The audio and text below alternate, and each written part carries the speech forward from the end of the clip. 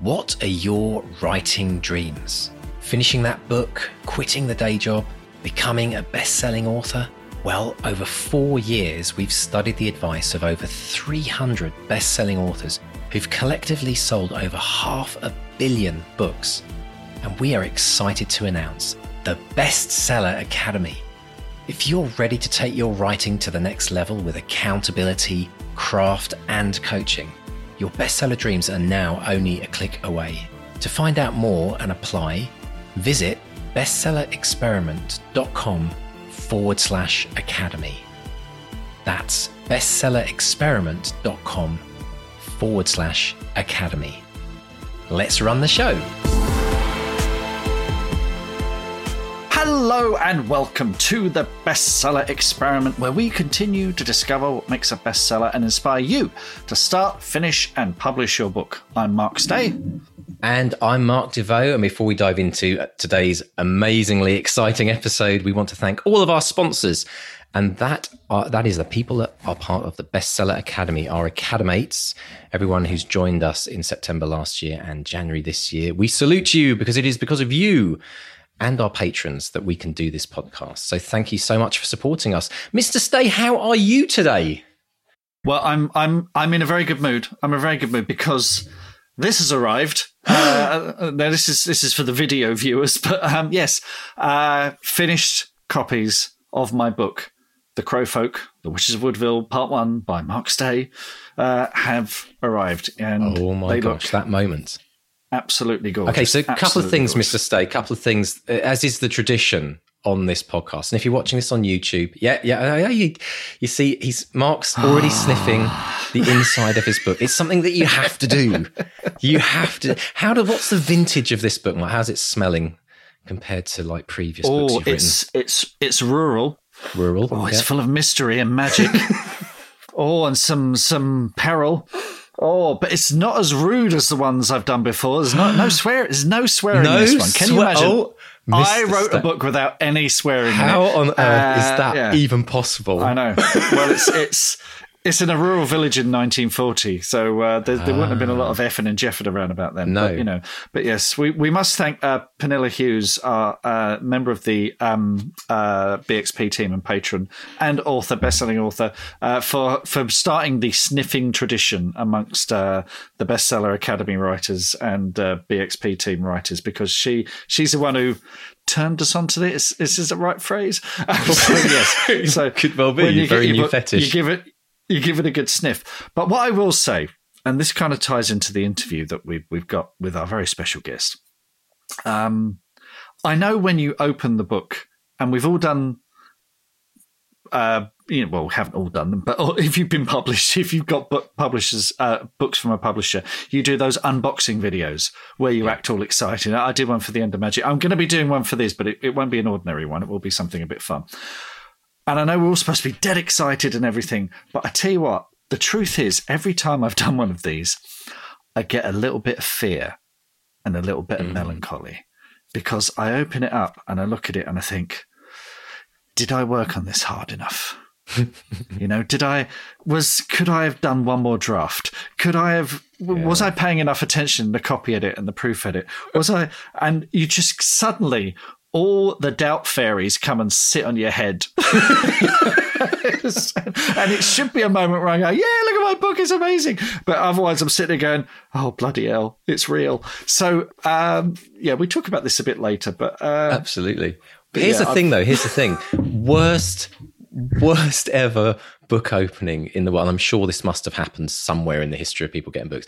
They open the book, they rip it open, They pull a book out, they look at the amazing cover and it looks great. The print is beautiful, it's glossy, it's gorgeous.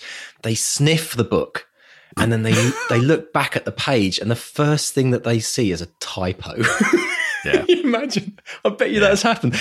So there's a lot to fear, but it's great. It's great that you're being honest about it, because it should be one of those, it should be a highlight of your life. I mean, let's be honest. It should be one of those moments that should be, someone should take a photo of you doing it. You should have the video.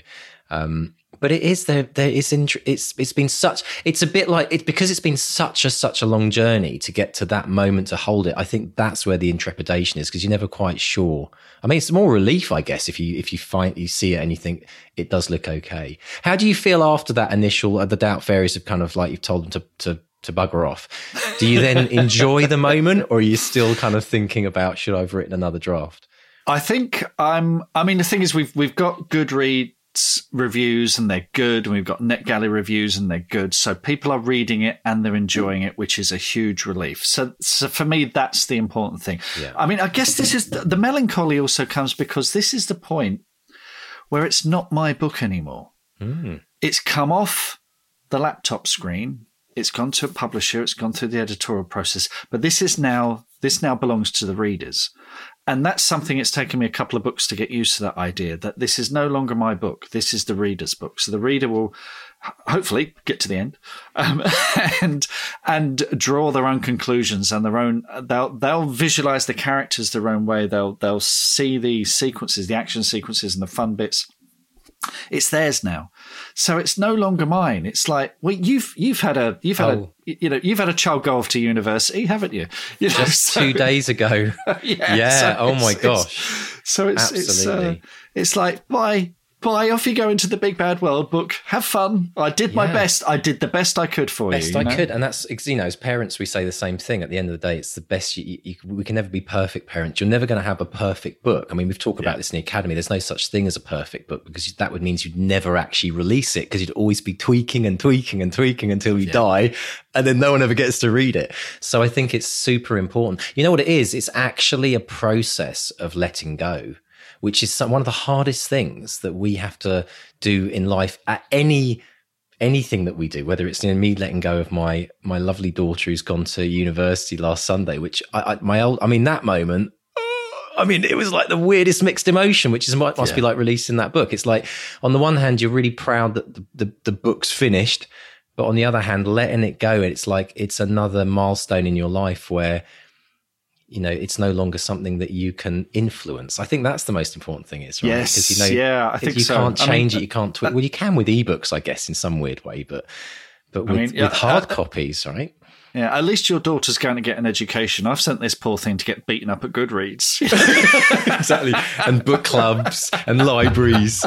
Oh, fantastic. But it's great. I'm so very happy. Very happy. Yeah, it's actually, in a weird way, it's like when you're a parent and your child goes off and leaves home, you're hoping what you're going to be enjoying is all of the successes that they have. And you can kind of sit back and say, I had a little bit of a role that played in that, and you can enjoy it. Whereas with a book, it's just like the 1-star reviews. It's like, your kid's just been arrested.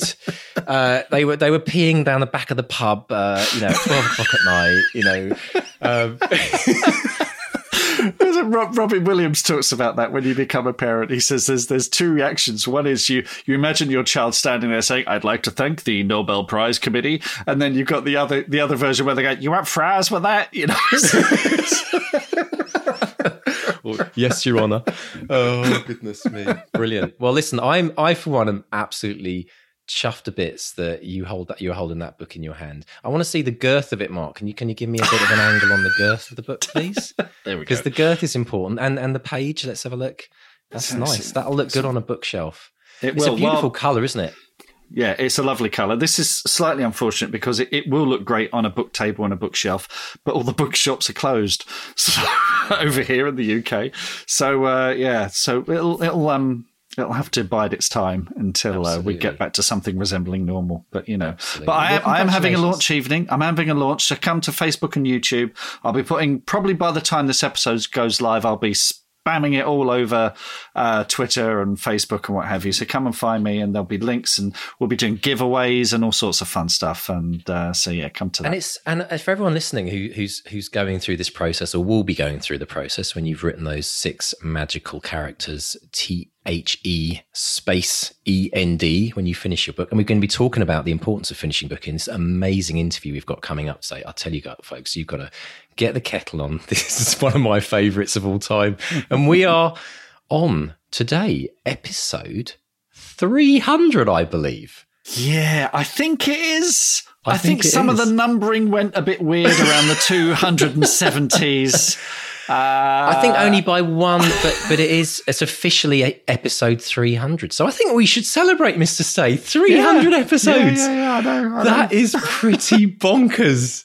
He says, rubbing his eyes with tiredness. I know. It is exhausting. It is exhausting. But you know what? I think we should give ourselves virtual pats on the back from our respective kind of Canadian and British homes, because there's not many podcasts. How many podcasts have had over 300 episodes? I mean, I know some people do these ridiculous shows where they do like one a day and they're up to like episode 40,000 or something.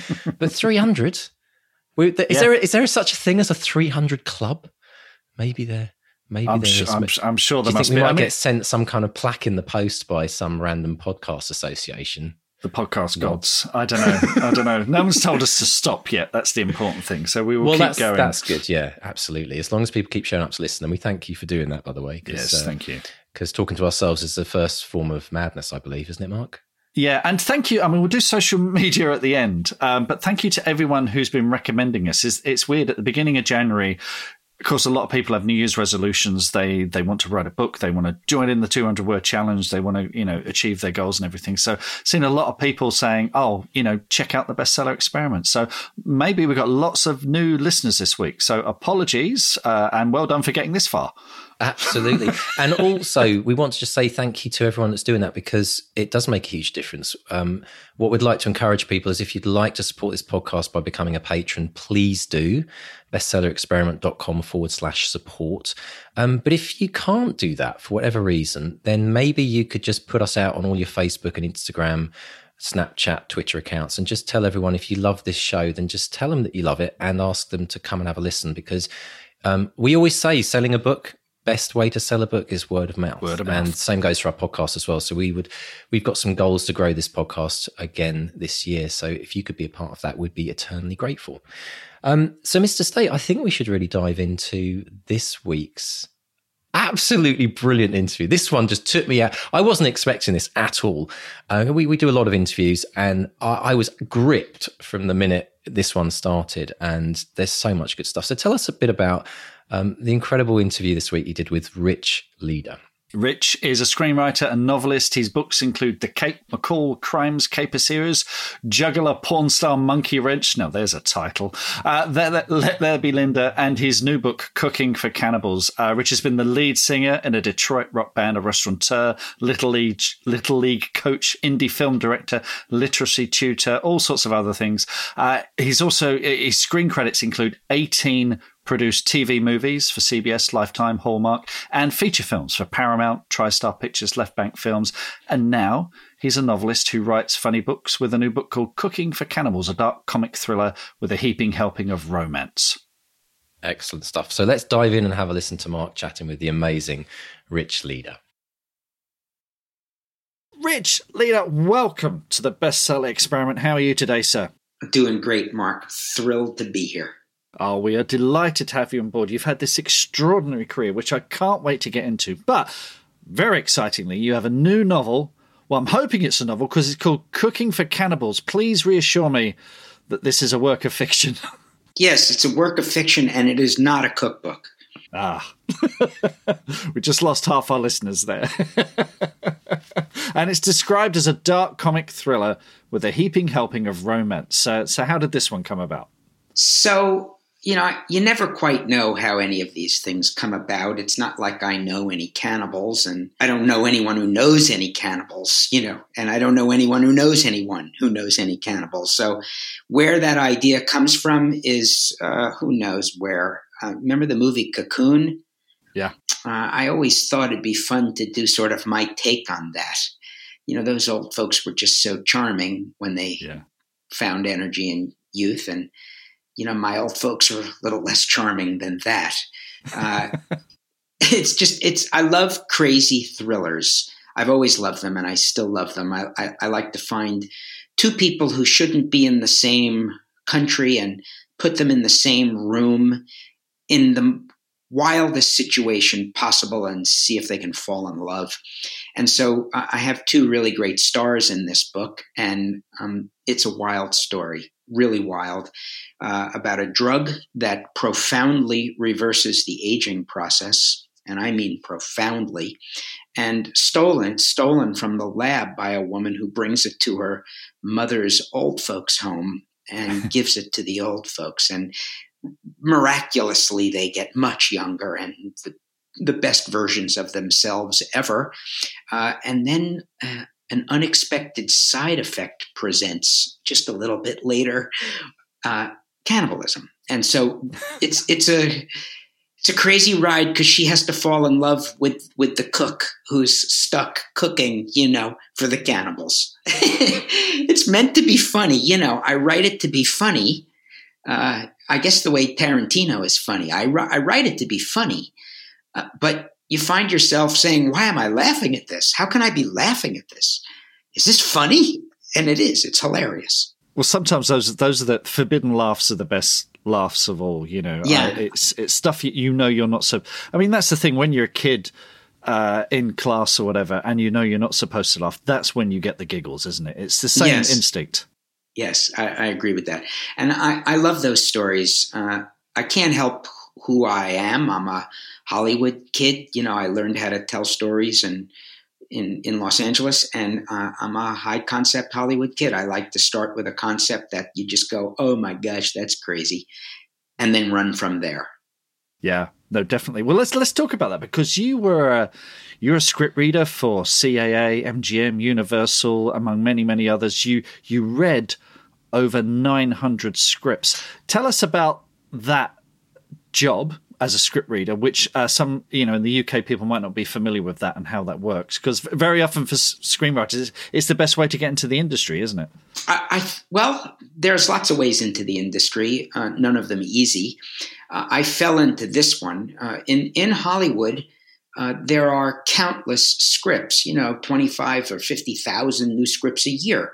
And directors, actors, executives, producers, they don't have time to read all these scripts that are presented to them because they're doing their jobs. They're working. So they have readers, people who read scripts for them and then write what effectively is a book report on the script, which is called coverage, which is a couple of pages of synopsis and a half a page of introduction and a half a page of comment at the end, and then a recommendation, either pass or read or consider or whatever, however that entity handles their coverage.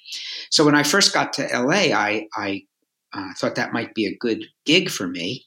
And I started to read, and I read for 2.5 years before I started to make movies. And I read 900 scripts, and that was graduate school. Because while I was reading all of those scripts, I was also reading the classic scripts that I would find in the offices. Here's The Godfather. Hey, you mind if I take this home? Here's Dead Poets Society. Can I bring this back next week? I was reading all the great scripts at the same time that I was reading all the scripts that were, way less than great. And I think that was sort of graduate school for me. It's really where I learned what works and what doesn't and how to do it and what not to do. And yeah, great experience. And that's the thing. Back then, that was pretty much the only way you could get your hands on those scripts. So, of course, many of those classic scripts are available online, for free now, pretty much legitimately as well. There are resources where you can get these scripts. But when you were reading let's just say the nascent scripts, the ones that maybe needed a little bit of development, were you sort of looking at the common mistakes made by writers? You were learning from that. And what were those common mistakes? Overwriting in a script is a sin. Writing across the page as opposed to down the page. People who think they're writing a novel when they're really writing a set of architectural plans. Really terrible dialogue. Dialogue is hard for most people. I think it's a skill set that you're partly born with, much like music. You can hear it or you can't hear it. Now, you can definitely get good enough at dialogue to pass yourself off and write successful scripts, but can you teach someone to be Paul McCartney? No, I don't really think so. He's born that way. And I think dialogue is a lot like that. It's a lot like music. Writing down the page, make sure the script is the right flow and the right tone. Telling a story is a craft. Most people don't spend enough time learning their craft, partly because they don't get enough experience doing it. No one gives them experience. I was very, very lucky to be in a position to gain experience while I was learning. Yeah, absolutely. I mean, there's I've had a couple of movies made, and the biggest lesson you learn is when you get to the end of it. When you've actually made a film and you see the finished film and you see the difference between what you wrote and what actually ended up on the screen, and it really does transform the way you write the next movie. And I've often said to people who want to write screenplays, I said, write a two-hander, write two people having a conversation over a table. That's kind of the omelette of screenwriting, because you can film it on your phone, you can edit it on a laptop, and you will learn so much just from writing that little bit of conversation and cutting between it and seeing how much of that dialogue you don't necerily need, how almost much of that all of it description is on the the answer. page. Yeah. Spoiler alert, almost all of it. But you had, like I say, you had this incredible writing career. All these movies for CBS, Lifetime, Hallmark, feature films for Paramount, TriStar, Left Bank Films. And then in 2008, you wrote your first novel, Juggler, Porn Star, Monkey Wrench, which is described as a romantic comedy with sex and juggling. Who could ask for anything more? Why the switch to novels? Yeah. So when you're writing a script, you're not allowed inside the character's head. There's no time other than voiceover, which is almost always a bad idea. There's no way to ascertain and access the thoughts and feelings of a character. In a film, those things must be portrayed as action or dialogue. You want to know what a character is feeling? Watch what he does, or listen to what he says. You're never going to go, and he was thinking. Johnny felt, there's none of that in a script. And after, 25 years of writing movies, I wanted to get inside the head of the character and write about that. I also wanted to, and the only way to do that is a novel. And I also wanted to lose the word count. I didn't want to be limited to 120 maximum pages. I wanted to see what it felt like to just write, to just start writing, still beat it out. And I'm a plotter, not a pantser, to beat out my whole story so I know what my story is, but to not be restricted by, well, I've written enough of this, because I have to have written enough of this because we're out of pages here. We need to get to the next scene. I wanted to just see what would happen if I just wrote. And so that's my first novel, which takes place. I didn't stray too far from home. It's the story of a screenwriter in LA and how he deals with the most ridiculous movie ever conceived. They convince a billionaire to fund an independent film about the phone book, which he calls Phone Book the Movie. And of course, the juggler, porn star, monkey wrencher, the three women in his life, the screenwriter, Mark is his name, Mark Manilow.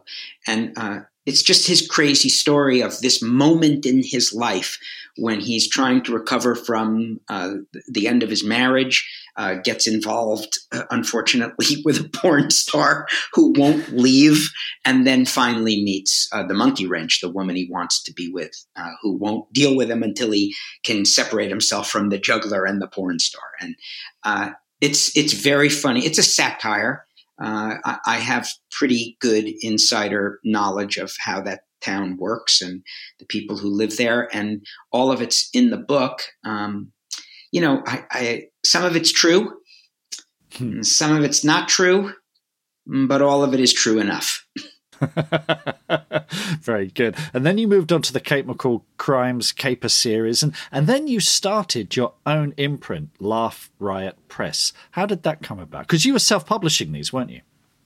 Yes, all my books are self-published.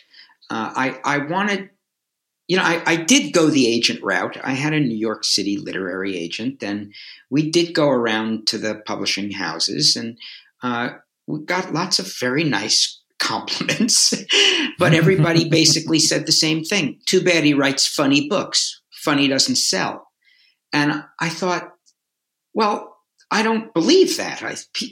People love to laugh, and my books are funny, and they're meant to be funny. And if they're not going to publish them, I'm going to publish them because I want the books to be out there, and I'd like people to read them. And so I did start Laugh Riot Press, which is meant to publish my funny books. And if I ever got good enough at it, to publish other people's funny books. But so far, I'm still just publishing my funny books.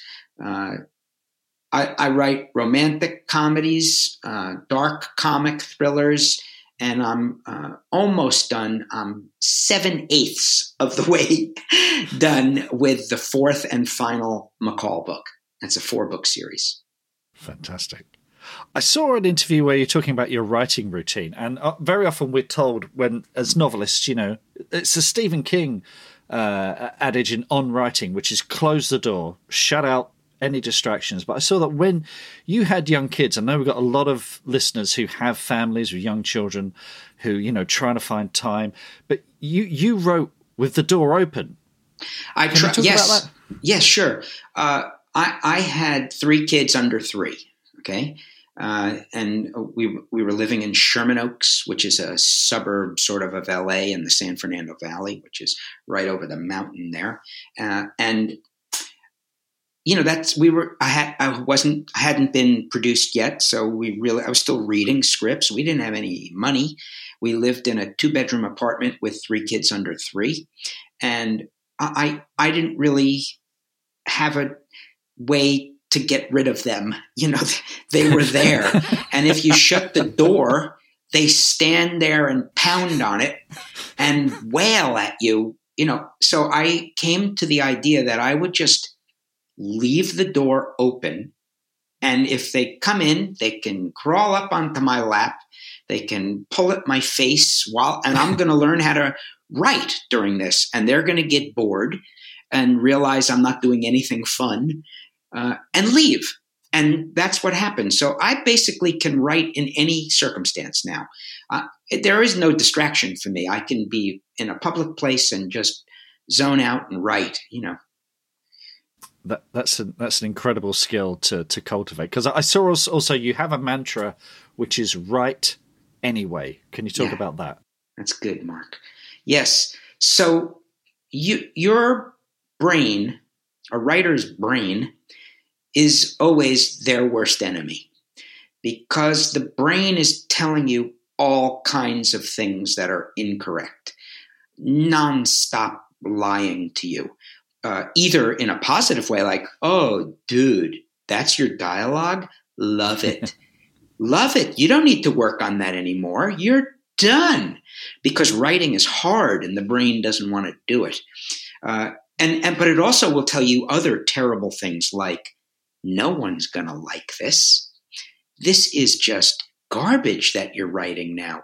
What in the world makes you think that you're good enough to write something that people will actually read and like? It's impossible. You should quit now. Go have a bourbon. You like to do that much better than do that, right? Your brain will tell you all kinds of things. And for me, I have these words. They're in my office right now. They've been in my office for 35 years on a piece of paper taped to the wall, or in my office there, up on a little board. And the 2 words are write anyway, no matter what. You're going to suck for the rest of your life and no one's going to read you? Write anyway.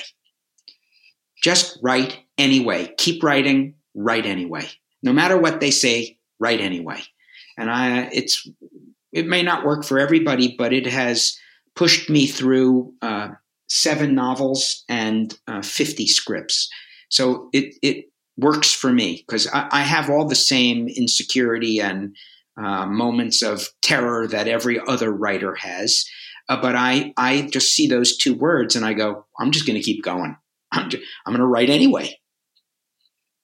Was that something you arrived at a way into your career, or is that a mantra that you've always had? Because I just think that so much of writing comes with experience. When you finish something and you get to the end of something for the first time, you realize, oh, I can actually do this.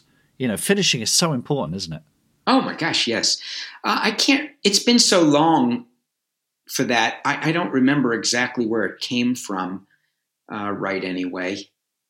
I've just been saying it to myself for so long. I doubt I made it up. I probably got it from somewhere. I don't know, Sid Field or somebody.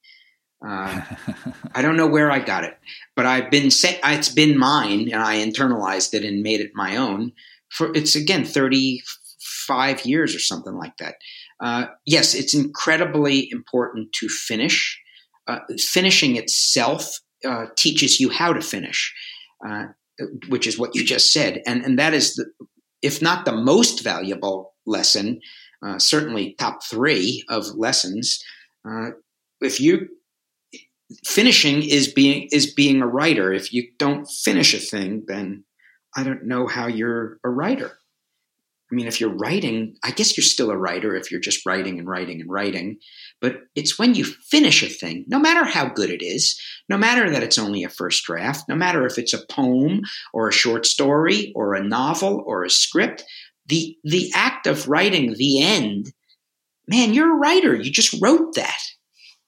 I see that you often get asked the question, which is the favorite of your novels, and your answer consistently is you believe the book that you're writing now is the best one. Yeah, it's always my favorite. It's always my favorite. The thing I'm writing right now, I'm like, oh, this one's the best yet. I can't believe how good this is. And then as soon as I finish it, I forget it and then move on to the next one. I have no shortage of stories to tell. And so I can't wait really to get to the next one. So the ones that I wrote, I love them all. They're like your children, I don't love any others more than others. I love them all. I love Cannibals, which is coming out this month on the 14th. I love that book. I just think that is incredibly unique, very original, totally insane, hilarious, dark story. Really well crafted, great dialogue in that one. And so I love that one. But I'm writing Bodyguard, which is the 4th McCall book. And it's so good. I love it. I love it where I'm almost done. Is that thing of writing something, being really, really passionate about it, falling in love with it, but then giving it away, putting it away. Is that a screenwriter thing? Because I with screenwriting, so much of it is out of your hands. You've got to get it optioned, you've got to get this, you've got to get budget, you've got to get actors on board, you schedule. There are so many barriers in front of getting a movie made. You kind of have to learn how to not get your hopes up, haven't you? Yes, that's exactly true. There's nothing but barriers. It's all barriers. It's a miracle when anything gets made. Pure miracle. So that is very, very true. Yeah. Now you talked about the, being rejected by publishers because of they kind of live in fear of humor as a genre, as a way of writing. Yes. And I think that's because humor is so subjective, isn't it? But in your time for writing comedy and humor, any tips for writers? Is there a knack to it? Is it like dialogue? Is it one of those things you kind of have, or no? I think it's easy. It's actually easier than dialogue. I think that I'm not an authority on what's funny. I'm simply trying to make myself laugh. If I'm cracking myself up, I have to believe that other people will think that's funny too. Millions and millions of people, probably not. But some people, I'm not the only one on earth who's going to think this is funny. There'll be other people. So if I'm laughing, then it's funny. And that's good enough for me. And I think that's a pretty good rule of thumb for anyone who wants to write funny books. or funny scripts or funny poems or funny short stories. You have to make yourself laugh first. You have to think it's funny and then go with it. I'm so happy to hear this because I've been saying this for years. You know, people go, "Oh, you're laughing at your own jokes." It's, well, look, if I don't laugh at it, no one else will. I'm the first. Yeah, good. Exactly. That's 100% right. I agree completely. And I was astounded when we went out to the big houses with the books that they didn't buy into humor, because I would say, "Hello, Janet Ivanovich. Hello, Carl Hyacin. Are you people insane? Donald Westlake. Come on. These guys are hilarious. John Irving is hilarious. He's very funny." I don't know. I guess I couldn't. It's hard for me to fathom that, which is why I started Laugh Riot Press. If they're not going to do it, I'm going to do it. Absolutely.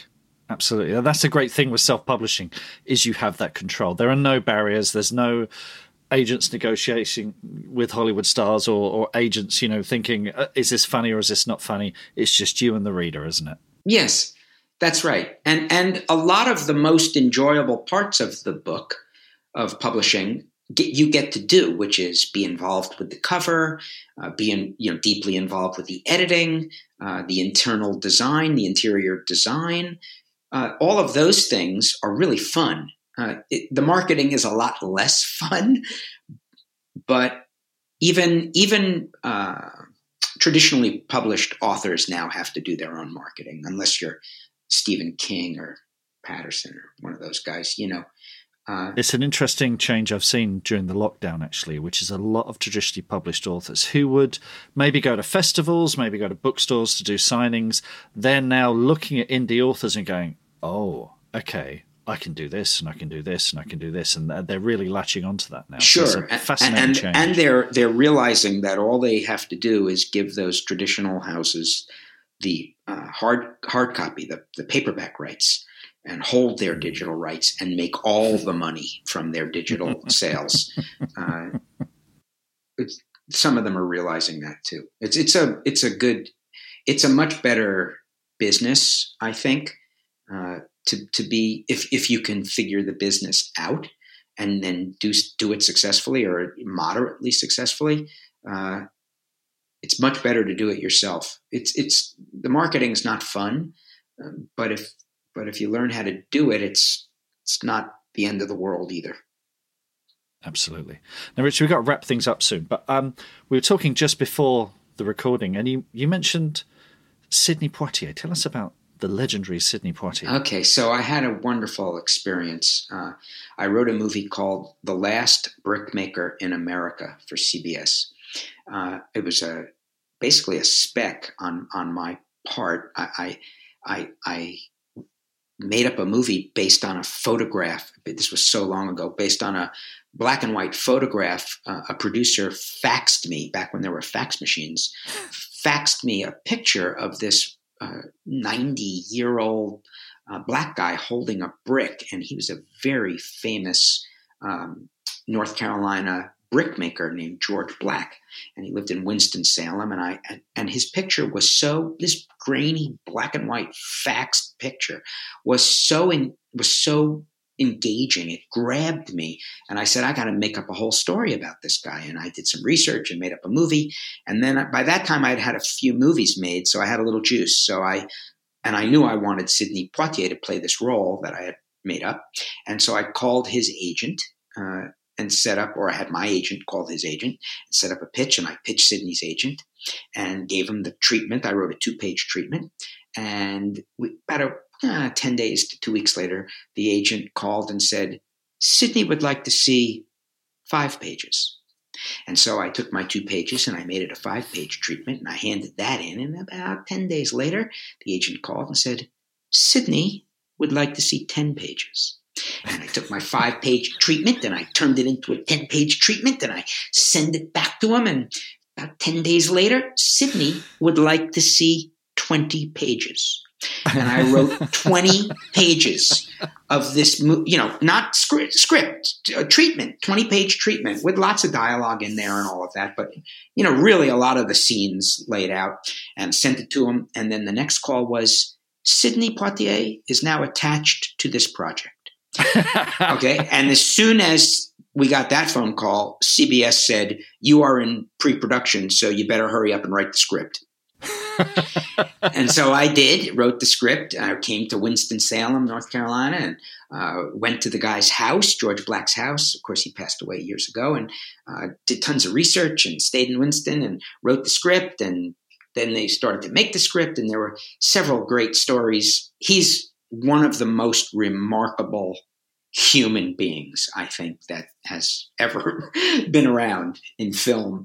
And so, but I have a couple of great ones. The first one was I wanted to shoot the movie in Winston-Salem, which is where it happened, and where the red clay is.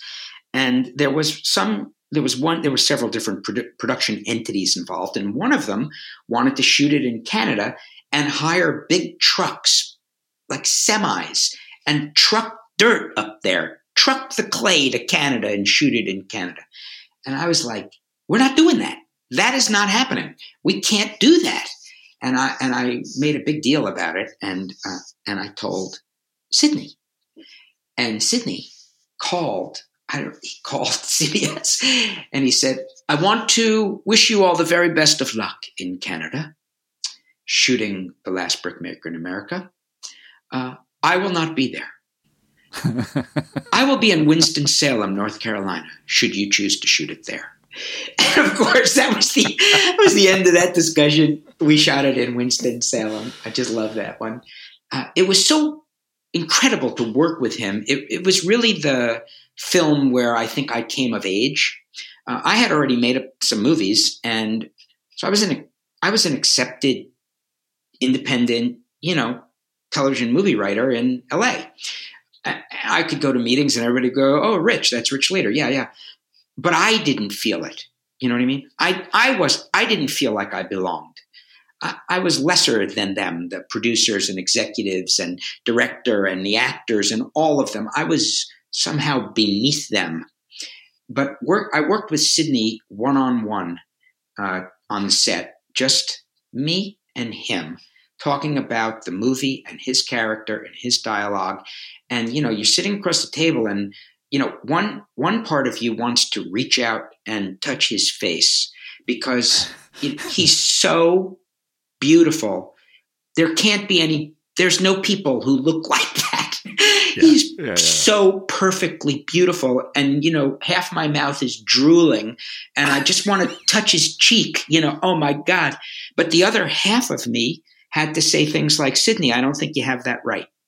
Here's what I was thinking, and this is how I think this scene goes. And so being able to do that with him one-on-one really gave me the sense of I belong in this business. I can sit across the table from anyone, any actor, any director, any producer, any executive, and I'm the same as them. My opinion matters just as much. I've thought it through just as much. All of that. And that all that sort of confidence came from working with him. I was a different person in my business after that. That is wonderful. Thank you for sharing that, Rich. That's brilliant. Where can we find you online? Rich, R-I-C-H, Leader, L-E-D-E-R.com. RichLeader.com is my website. That's the best place to get to know me and also to reach out to me. Lots of people reach out to me via email. I email everybody back. I love to talk to people, so don't be shy. Fantastic. And folks, Cooking for Cannibals, by the time this goes live, will be out now. So do check it out on all of Rich's books. Rich, thank you so much for speaking to us today. It's been an absolute joy and hope to speak to you again soon. Mark, I had a blast. It's great to be on your show. If there's the archetypal New York screenwriter, Rich is it.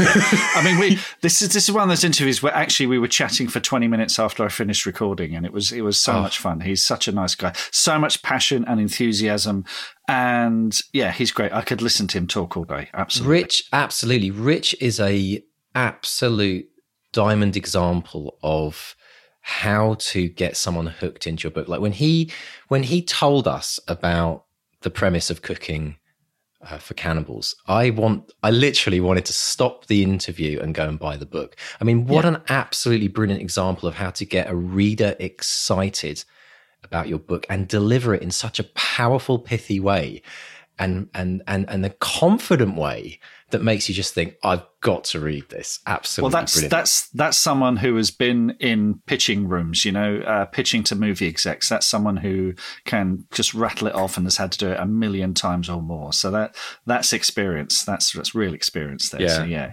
so listen to Rich. I absolutely love it. Yeah, if you want a lesson in how to do it, like learn from the master. He was absolutely brilliant. And what I also liked as well is about his kind of journey. So, I mean, it's kind of interesting because I know you've been on a similar journey of coming from screenplays and going to novels. I'm kind of in the process of going the other way around, of coming from writing a novel to trying to write my first screenplay. And it's such an interesting kind of journey both ways round, I think. And one of the things that was interesting that Rich said was about how he was attracted to writing a novel because it meant that he wasn't limited by his word count. That must have rung bells with you, I'm guessing.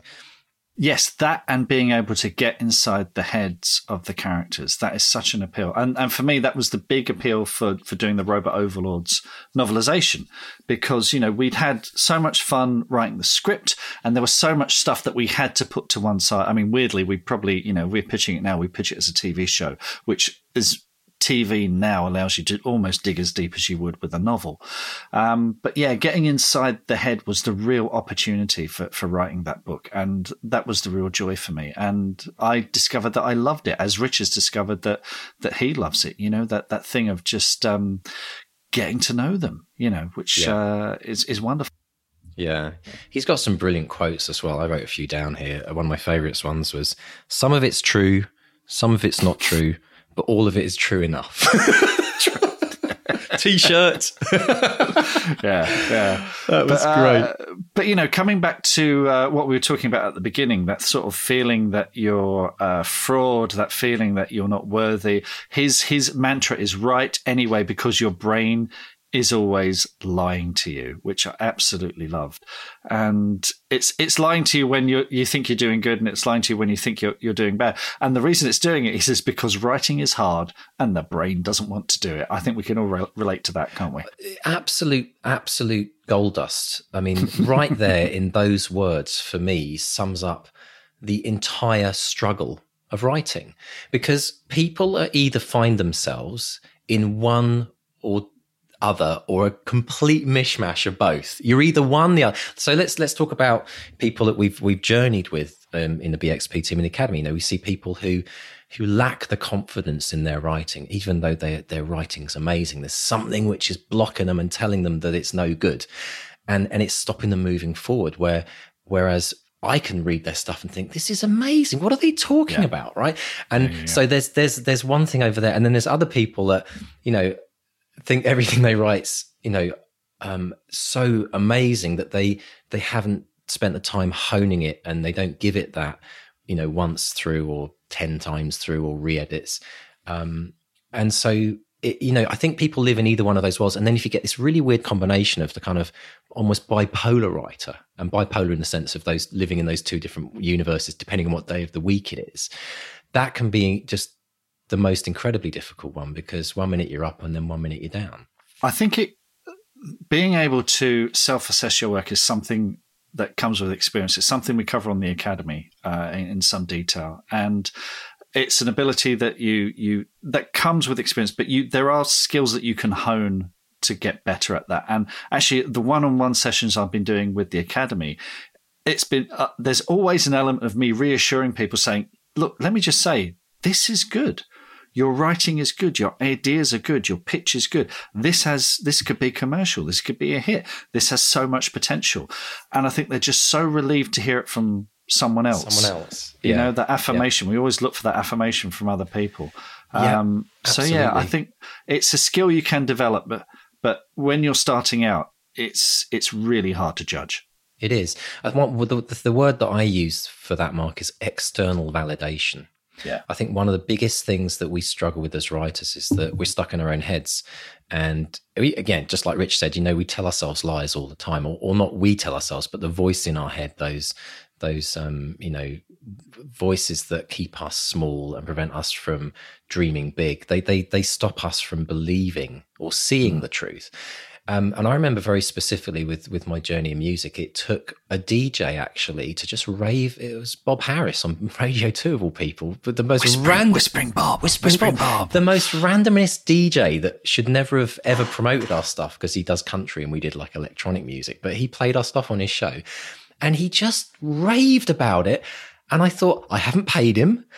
He's not reading what I wrote in the press release. He genuinely likes it. And at that moment, I suddenly thought, oh my gosh, maybe this is good. Maybe this is something people are going to appreciate.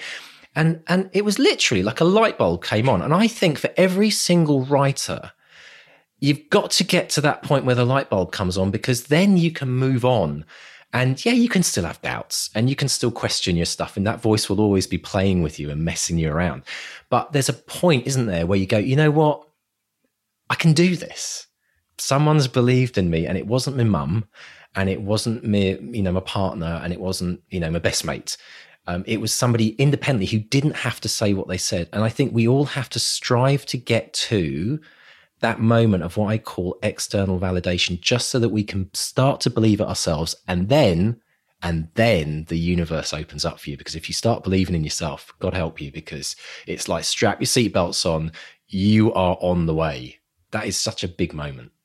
Yeah, absolutely. And I just want to, sort of following on from that, I want to address something that Rich said. We were talking about dialogue and whether the knack of writing dialogue is something that you're born with, or can you learn it? And he said it's like music. And he said, you know, can you teach someone to be Paul McCartney? And he's absolutely right. Paul McCartney had this, you know, inherent talent, incredible talent. I mean, his new album, Paul McCartney 3, wow. You know, all these decades later, we're still doing it. But now you look behind me there, there's a guitar there, okay? And I when I was 13 years old, I did that thing of saying, I want an electric guitar, and it was hard, and I put it down and didn't pick it up for another 4 years until I did a play at the Edinburgh Festival with a band, and suddenly I thought, okay, actually with 3 chords I can learn how to play this. 30 years later, I'm actually a fairly good guitarist, you know, fairly good guitar. I can mash through a few tunes, you know. Whereas the flip side of that is dialogue comes really easy to me. Dialogue is my big strength, and I love writing it. But I know a lot of writers will struggle with it. They will have real problems with it. But it's like playing that guitar. If you start practicing every day, all right, it might not take you 30 years. Hopefully it's not, you know, but you develop an ear. You do develop an ear. So you might not be Paul McCartney, but, you know, you might be Coldplay. Yeah. And you can still sell millions, Mr. Stay. I'll tell you what, it's a really interesting one. You had to get him in early, didn't you? Couldn't resist. Had to slip him in. It's only week 3 of January, and Mark's got his Coldplay comment. It's almost becoming as kind of like, just don't drink that water, you're going to spray everywhere. It's almost becoming as much of a trope on this show as me talking about Glastonbury, which I only mention now because I haven't mentioned it in the 6 months at least. It's been a while, hasn't it? It's been a while, hasn't it? Well, I'll just check the calendar. When did I last mention Glastonbury? Did you play Glastonbury? Did you? I play Glastonbury? Did you? But, oh my gosh, that's funny. But you throw me now. Okay, yeah, here's a really important follow-up to that point before you mention Coldplay. I do agree with Rich. I do agree with Rich on that front. But I think if you take that 100% and go, oh, well, I'm not very good at dialogue, it's an opportunity for you to give up. And I don't want people to do that. I would say is go onto my website, my music website, musiclifecoach.com. I don't think I've ever even mentioned this on the show in 4 years. Musiclifecoach.com is my coaching website for musicians. There is a video on there, the second or third page, and it's of Ed Sheeran playing Jonathan Ross, one of his early recordings, right? And you know, you go and see, you know, I'd seen Ed Sheeran, work with him, like watch, you know, play in front of 80,000 people. before I saw this video. This video is him playing a song that he recorded before he was famous. And he could not sing for toffee. He couldn't hit a note. Go watch the video, musiclifecoach.com, look for the Ed Sheeran article. It is the absolutely most painful bit of vocals I've ever heard in my life. And this is Ed Sheeran, the most successful male recording artist in the world today. And so his message was, you know what? You just have to keep working at it. And it's the same for absolutely everything. And he went from that to being able to sing as he sings today. We'll put a link in the show notes to that, because Ed won't thank us for that, but we'll put a link in the show. But similarly, there's a very famous clip of Take That on... No, not Take That. What's the Irish equivalent? Boyzone. Boyzone, yeah. On like I know my boy bands, obviously. Yeah, exactly. On the Late Late Show in Ireland, and they're an absolute shambles, and it's completely laughable. But of course, they clearly regrouped and said, right, we need to get our shit together. Yeah. Well, here's the thing, right? It's a bit like as writers, you can tuck away that first book. You can, you can you can just write it and tuck it away and get on with the better second book maybe. But with these kind of like recordings, they're there and they live forever. These are like, you have to kind of live and die by what you've recorded on TV. So I want to encourage everyone that this is a process. And here's the thing. This is the big moment, the big point in all this is that we all start somewhere. We're either like, Mark, you're brilliant at dialogue. You've improved at dialogue, obviously, over time, but you found it natural. As somebody, like I hear somebody open their mouth for the first time and sing beautifully. I'm like, oh, you suck. It's going to take me 10 years to be able to hit another. But the point is that we all start somewhere. But the other point is that no matter where we start, the more we practice, the better we get. And the more we practice and the more often we practice, the quicker we improve. So this is why the 200-word challenge is important. It's about doing it daily, stretching, exercises, no different from, working with your voice. And so if you don't think you're good at dialogue, then practice, get better at it. We dialogue every single moment of our life pretty much when we open our mouth. So we are good at it. I mean, as long as we can coherently speak with each other, we're good at dialogue. It's just how you translate that on the page is the journey. Oh, yeah. I mean, we do... This is all on the Academy. We do a whole thing about dialogue and how it's not conversation. It's not necessarily natural dialogue. There's heightened dialogue. Listen, we're running out of time as it is. We are. So there's I so much to talk about. I could spend an hour rattling. If you want to get involved in the Academy, the doors are closed now. We are full up, but you can get your application in now for when we next open. So I recommend anyone listening to this who missed out last time or is thinking, I really want to be a part of this incredible group, get over to academy.bestsellerexperiment.com and submit your application now. I'm collecting them. And then when the doors open again, you'll be first in line, but do it now because I can't guarantee that there'll be space when we even announce that we're opening the doors again, if we do that. So please do that. Another thing that was super important that we have to talk about before we finish today, Mark, Rich said, finishing itself teaches you how to finish. Oh my gosh. I mean, these are words of wisdom and they're obvious, but absolutely so important that if you've never finished anything or you've never finished that book, you need to write those words now and put them up on your wall, because finishing, getting to the end, that's what this is all about. That's why this podcast exists. That's why the Academy exists. That's why you're a writer, Mark. You've got your book, you finished it, and I know my journey has always been I'm the unfinisher. It's like the unforgiven, right? I'm the unfinisher. And so, finishing Back to Reality with you was that moment for me. It was like, okay, this can happen. I predict, I don't know about you, Mark, but I predict about 95% of people who want to write a book have never finished a book. I don't know if you think that's probably about right as well. Do you think? Well, this is why you have that. You spoke about this. You got to about 20,000 words. Some people get to about 30,000 words, because that's the point where you need to start making hard choices about your story. Openings are kind of easy. they're all fun and games. You know, they're you can have, but then sooner or later you need to go, okay, do we go through that door or do we go through that door? And if I go through that door, there's going to be 3 other doors through there, and there's 3 other doors through there, and I can't go through those doors if I don't go through that door. You know, so it's you start, you know, but if you've been through the process, you know, I can come back through that door and go through that door. I rewrite, you know, I can rethink things.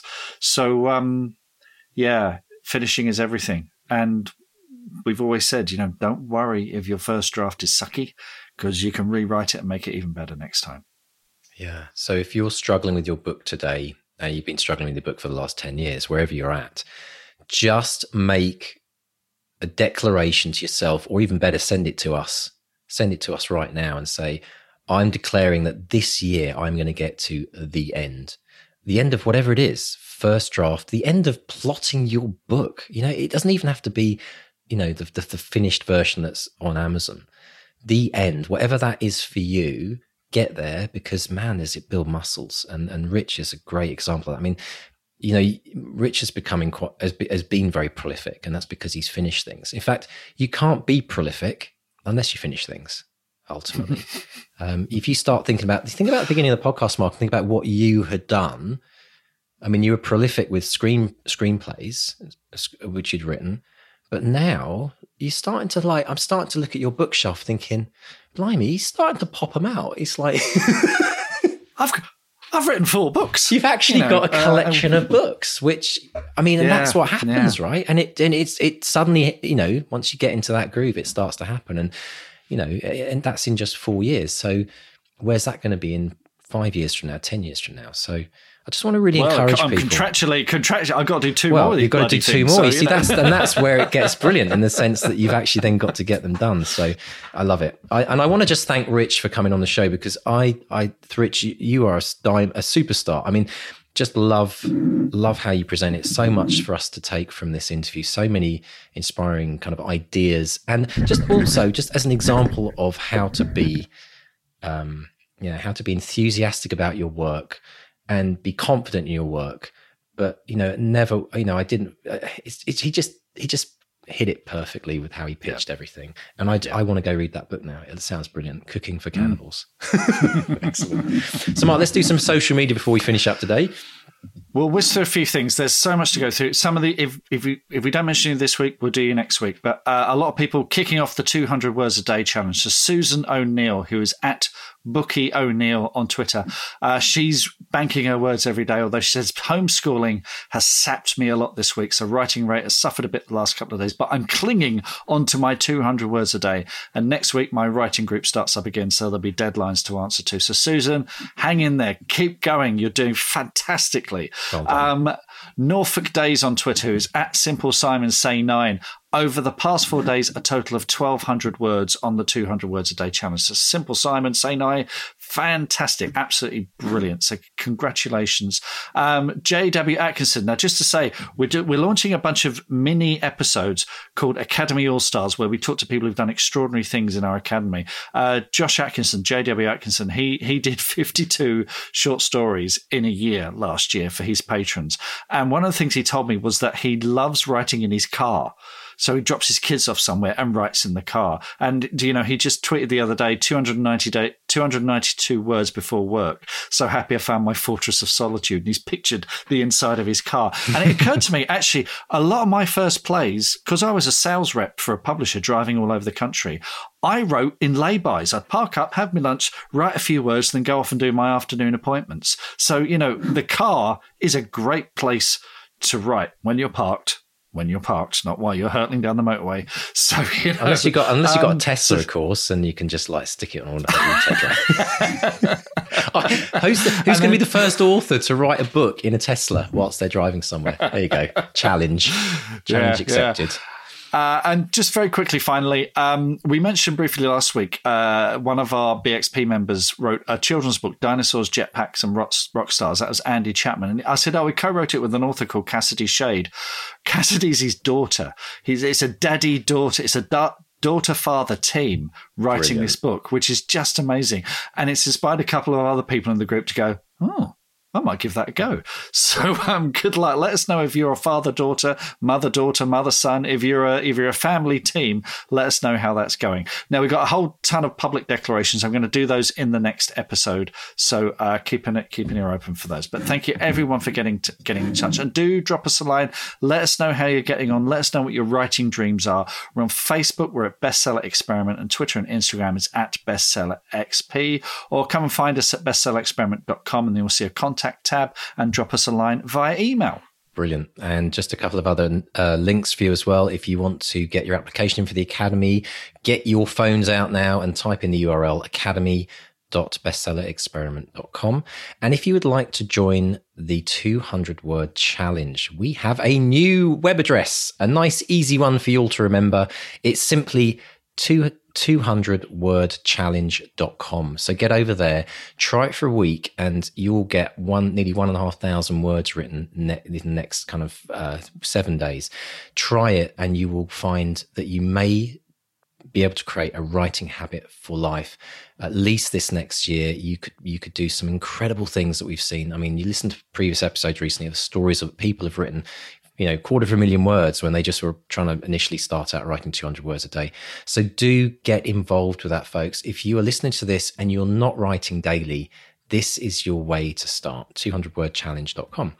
So thank you very much, Mr. Stay. It's been great. And if you have got a new book that has just arrived, like Mark, send us a photo of you sniffing it. I think that's going to be our new gallery on Instagram.